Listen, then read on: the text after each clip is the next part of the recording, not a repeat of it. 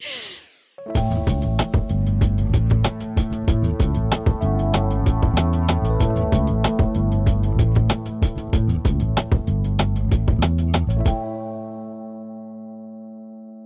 and welcome to the latest episode of the Changemakers LA podcast presented by LISC Los Angeles. The Changemakers LA podcast is a tribute to the people and the policies that make LA neighborhoods good places to live, work, and play. I'm Shona Sen, Senior Program Officer at the Local Initiative Support Corporation Los Angeles office. In today's episode, we will talk to our guests about how they are supporting Angelenos in accessing digital literacy and upskilling opportunities through LISC's Financial Opportunity Centers. LISC's Financial Opportunity Centers, or FOCs as we call them, are community partners that provide employment and career counseling, one-on-one financial coaching, low-cost financial products, and income supports counseling free of cost to their neighborhoods and communities. Joining us today, we have three wonderful guests, two guests from our FOCs and one subject matter expert.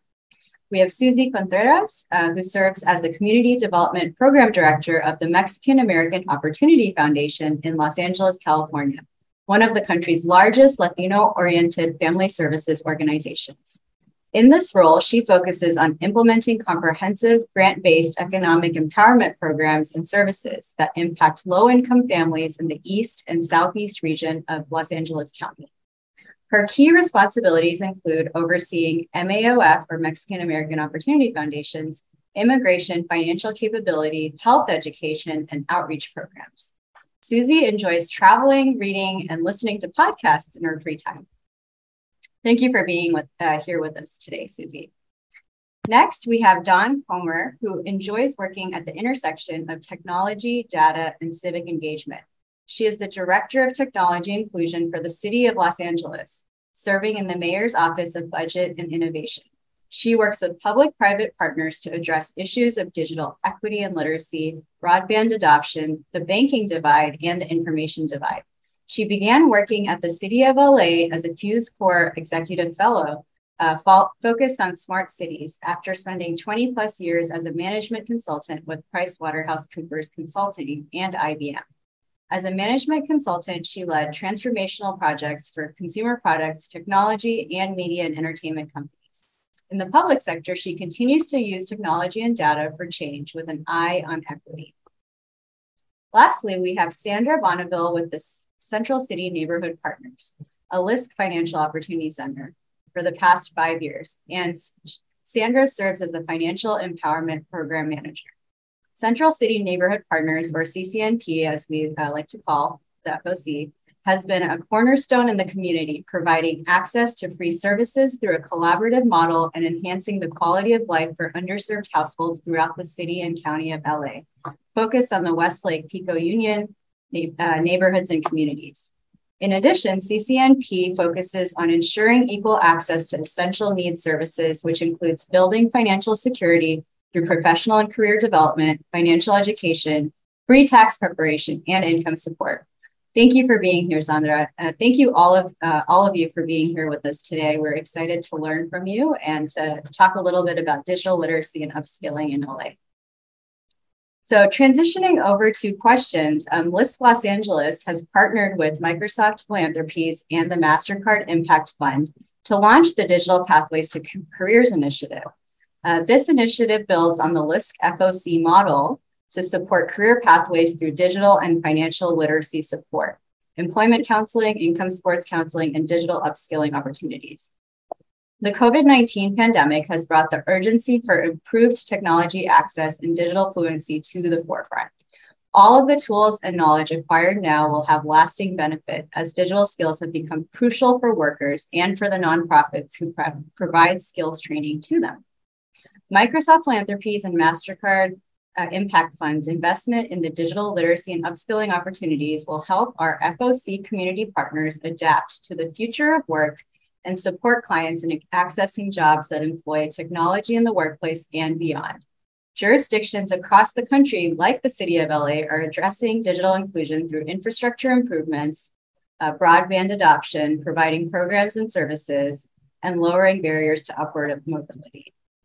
So let's talk about how our guests today are partnering to address digital and financial literacy need in the most impacted communities in LA.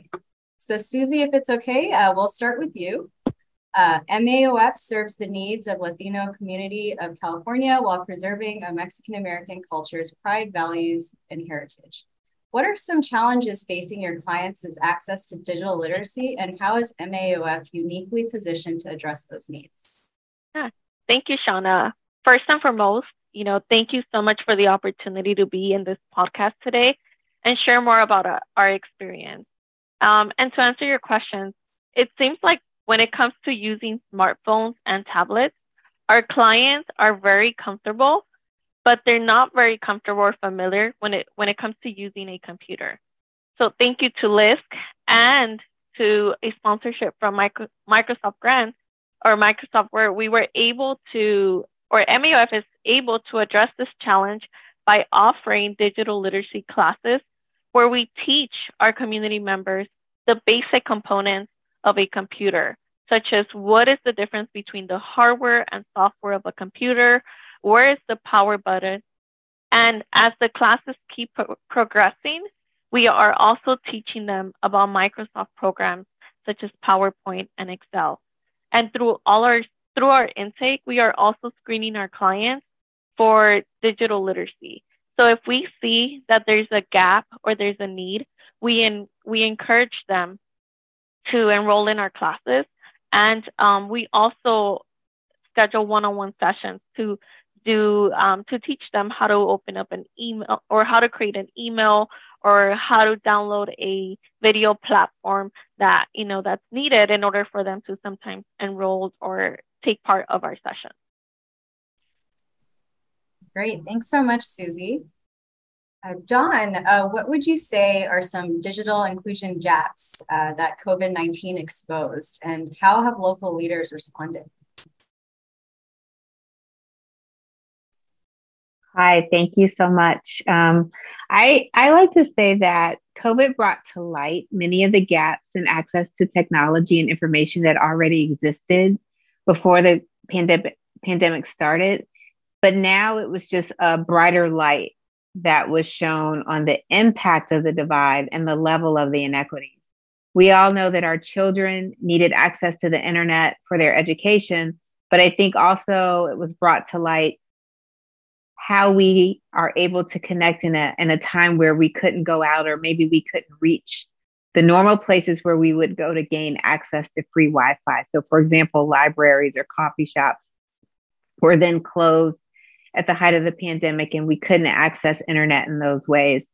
So the challenge of finding affordable connectivity, I think also the challenge of finding connectivity at speeds that would allow more than one person in a household, or let's imagine three or more students in a household trying to access one hotspot device.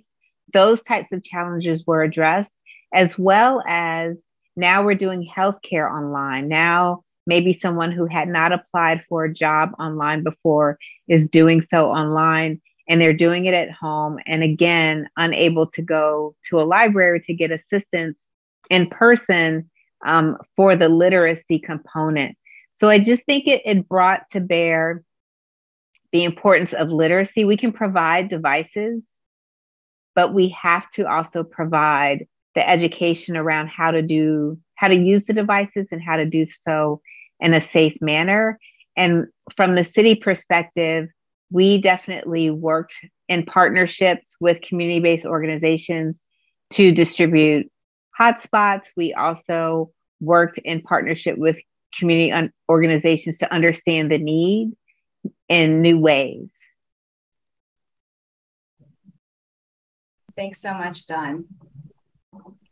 Sandra, navigating systems and accessing digital upskilling opportunities in an ever-changing digital world can be overwhelming, as Susie and Dawn both pointed out earlier in their responses as well. What would you say COVID-19 exposed for you guys in terms of accessing services, especially those offered digitally? How has CCNP offered digital literacy and upskilling opportunities? And what have your clients shared about the offerings that you have provided? Well, thanks for that question. And thank you for having me here today. And definitely, as both Susie and Dawn mentioned previously, the digital divide really became even more evident. We already knew it was there, but it just came out all at once. So definitely, seeing the communities that we serve struggling just to be able to make ends meet, being able to bring in, some type of income during COVID was even more evident that there was a lack of that assistance there. A lot of our families previous to may have applied for unemployment, but on paper, or being able to see a representative from EDD. Our families were not even able to apply for food stamps or CalFresh because the DPSS offices were closed. So being able just to access even those online applications, which have been there for years, was something that our communities were not able to. And definitely that's where CCNP really started taking a step forward with our community and being able to assist them with applying for benefits. But at the same time, it wasn't like, let's just do this for you, but let's teach you how to use it. So it would go back to maybe even just the basics. Do you have an email on your phone where you can receive notices? Are you able to access your EDD online? So it's not only just doing the application for the fact that they're now going to receive benefits, but also they're able to, okay, now I know what's the next step I need to do to recertify every 2 weeks, let's say for unemployment benefits. So it's taking that first step during the pandemic. So we were fortunate enough to remain open to the community and being able to start teaching them that. Now as we're getting out of the pandemic, beginning this year, CCNP in partnership with LISC and Microsoft, we began our digital literacy trainings here, where we're able to teach the basics of, computer literacy, being able to open a linked account so customers can go back to applying for jobs, having more linkage to opportunities elsewhere. So we do a 9-week course where we teach them the basics of Microsoft, LinkedIn. Some of our customers have never even turned on a computer. So it's even as basic as helping them learn that. A lot of our customers were afraid, if I make a mistake on a computer, what's the next step? Everything's gone. So just getting them out of that fear of, being able to use it. And as Susie mentioned, a lot of our customers are used to using maybe the cell phones for certain things, but a computer is a whole nother world. So just getting them that comfortable, that hope. Sometimes it's just bringing back that hope that I can do this. I've had somebody now teach me. Now I have a place where I can practice. As Dawn mentioned, libraries were closed during COVID. Here at CCNP, we try to keep open our computer labs so customers are learning it, but then they're also able to practice it. Because that's another thing that we saw is the lack of access to computers. We could be teaching all the digital literacy we want, but if a customer doesn't have access to a computer, where will they continue practicing that? So that's definitely something that we're working on within our digital literacy, as part of the FOC, also focusing on finances and how do you if you have to purchase a computer, how do you get there financially? How do you save for it so that I'm able to continue my digital literacy journey? And as to what our customers are saying, they're loving the workshop. It's sometimes stressful for some of them, but they keep pushing and coming back the week after week to be able to learn even more.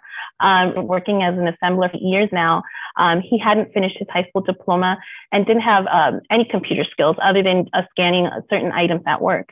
So as he started coming in here, he started talking about now he'll be able to get a promotion. So he'll be able to be more financially secure, being able to get that promotion or even being able to look at employment elsewhere. One of the ones that really touched me was one of our customers. She's a 61-year-old cancer survivor. So the chemo left her hands hurting. So she was actually afraid of starting the digital literacy workshops, not because it was going to be a hard class for her, but she was afraid of being able to keep up due to her health issues. But now, she attended the workshop, she completed it, And a little bit before she completed her workshops, her children actually bought her a computer. She didn't have a computer. And now she was so happy when she came in and said, you know, you guys brought back that hope I had in opening my business, because now my family's even seeing the emotion that I'm feeling about learning about digital literacy, that they purchased me a computer. Now I'm not only going to be able to practice more, now she's going to be able to open her small business, which to me is like, it's amazing going through all of that hard work and actually coming in every week for her classes. And now she'll be able to open up her own small business. Thanks, Sandra. That's such a beautiful story. I love hearing the testimonials and the actual feedback from clients. I think that speaks such volumes to the impactful work that you, both Susie and you, are doing on the ground level directly with individuals and communities across the city. So quickly, we'll just switch over to Dawn. I have a quick question for you. So your work really focuses on a systems level approach to addressing this enormous problem we have here in the city and county, and I think nationwide. You are focused, and you have done a lot of work around developing infrastructure at scale over the past couple of years. Can you speak a little bit to your experience developing that infrastructure at scale and how community partnership support has helped to achieve your outcomes? Right, great. Thank you so much. So definitely on the infrastructure piece, we want to make sure that we are working with partners across both the telecommunications industry as well as across the city's network to make sure that we can have that accessibility, increase the availability of low cost internet. So that's something that's a continued effort right now through our Bureau of Street Lighting. They're definitely we have some funding that was allocated for digital inclusion efforts. And so our Bureau of Street Lighting is leading the effort for community connectivity pilots. We have seen the census tract maps that show where connectivity exists and where it doesn't.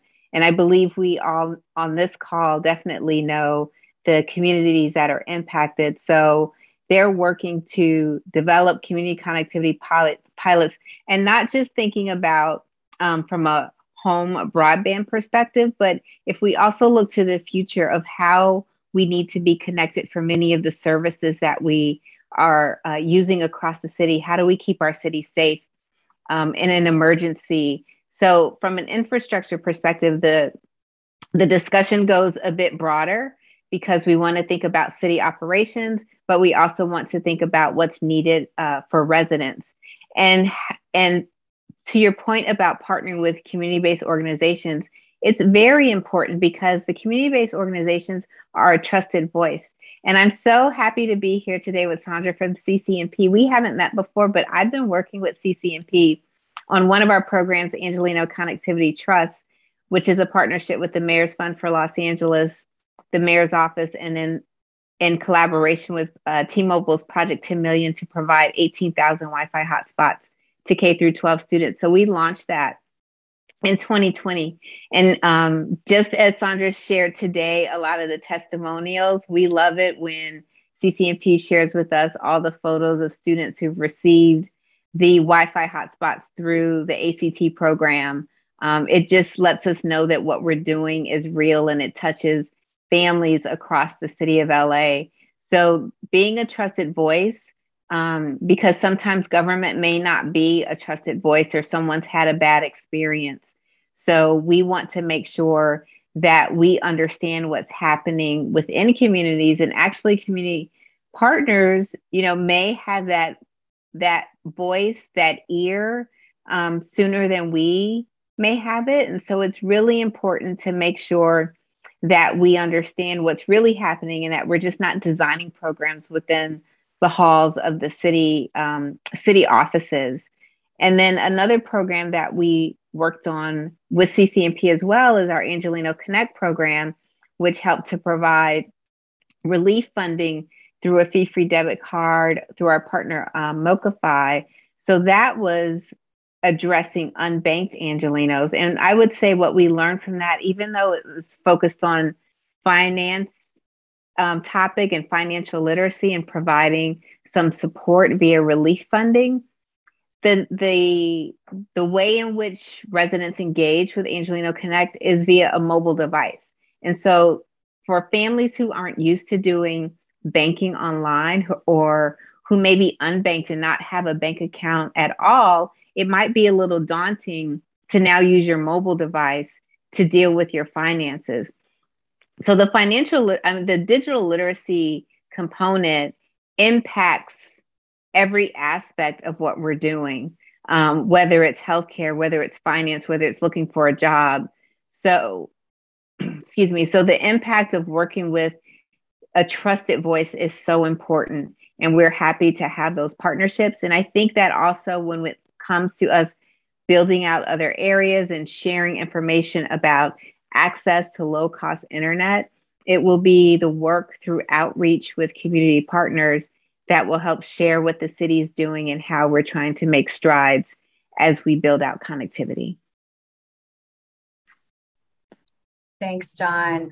What you shared about digital literacy impacting every layer of our lives resonates so much. I think that's something that we've all seen, that this is not just about being able to, write in Microsoft Word or prepare a PowerPoint or be able to open an email. It's everything that we're operating and working with is online now. And that goes from banking, education, our schools, accessing income supports, accessing information about disaster preparedness. It goes really, really deep, and it's all online. And I think sometimes there's an assumption that this is a very accessible way of obtaining information. And I think we've all seen that it's not necessarily the case, especially given the communities and neighborhoods that we work with who have been very intentionally disinvested in, have experienced digital redlining, have experienced a lack of access in their own languages in a culturally competent way. So this work is so, so important. And I'm so glad that you're focused on this space on a city and county level.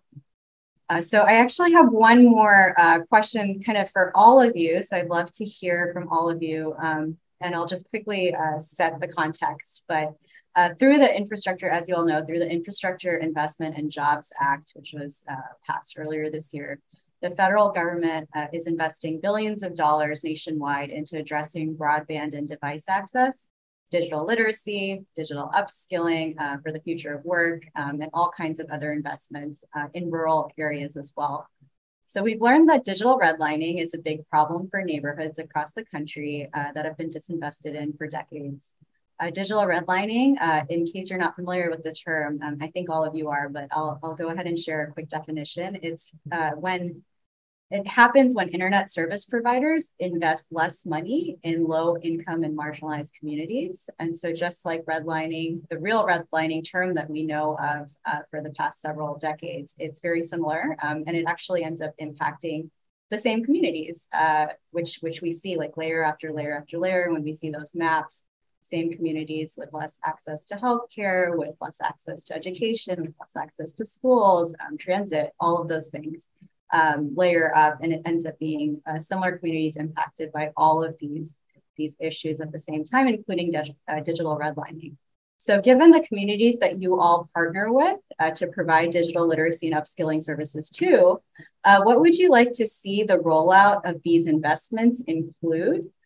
So that it is equitable, it's inclusive, and it reaches the people that it needs to be reaching.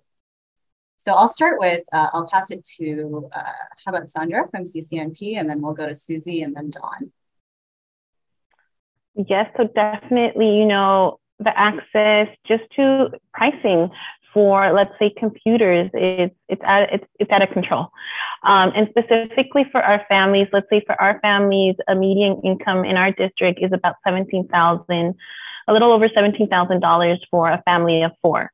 So when you're thinking about purchasing a computer, even let's say a smaller laptop, it's still $200, $300. That's a portion that's going to be lost instead of paying rent. So definitely affordability is one of the things. But I also think it's really that education piece. We can provide our families the computers, but if they don't know how to use them, being able to have it is not really going to be as beneficial to our community and our families. So just in general, it's accessibility to the actual products, internet connection, computers, but also just providing them that information, that education on how to use them. So definitely digital literacy trainings is something that we would really like to see in general for a lot of our population. And it's not even just our community, just in general within the whole city and the whole US, really. Thanks, Sandra. We'll pass it to Susie.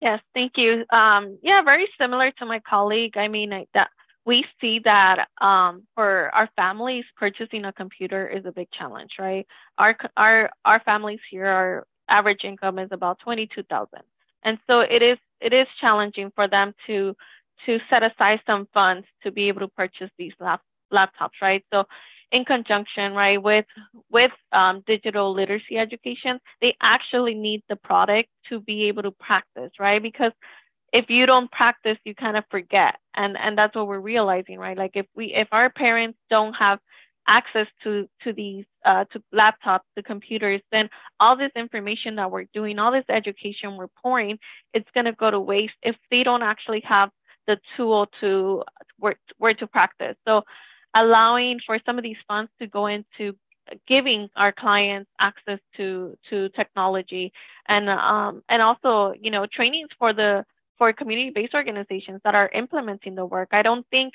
none of us, I mean, we have some basic components of digital literacy, but investing in the training for the individuals that are passing on the information to these communities is also essential. So I think that would definitely be very beneficial. And of course, engaging community-based organizations where community members go to for these services, right? Because they come to us, they don't go to other locations for these services, right? They see us as their hope for accessing any kind of service. So investing in community-based organizations to be able to, to be able to push these funds and to be able to give clients access and educate them is essential, because we are the trusted messengers in these communities. I so agree with what Sandra and Susie have said, and especially the part about supporting community-based organizations with the outreach dollars. So that is, I know that is something that will be possible. I believe there's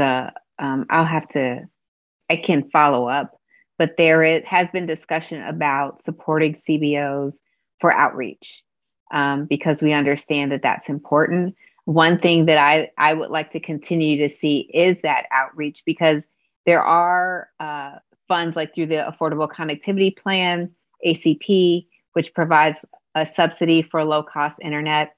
If you're signing up with some partners who have low-cost plans and you sign up for ACP, your internet becomes free.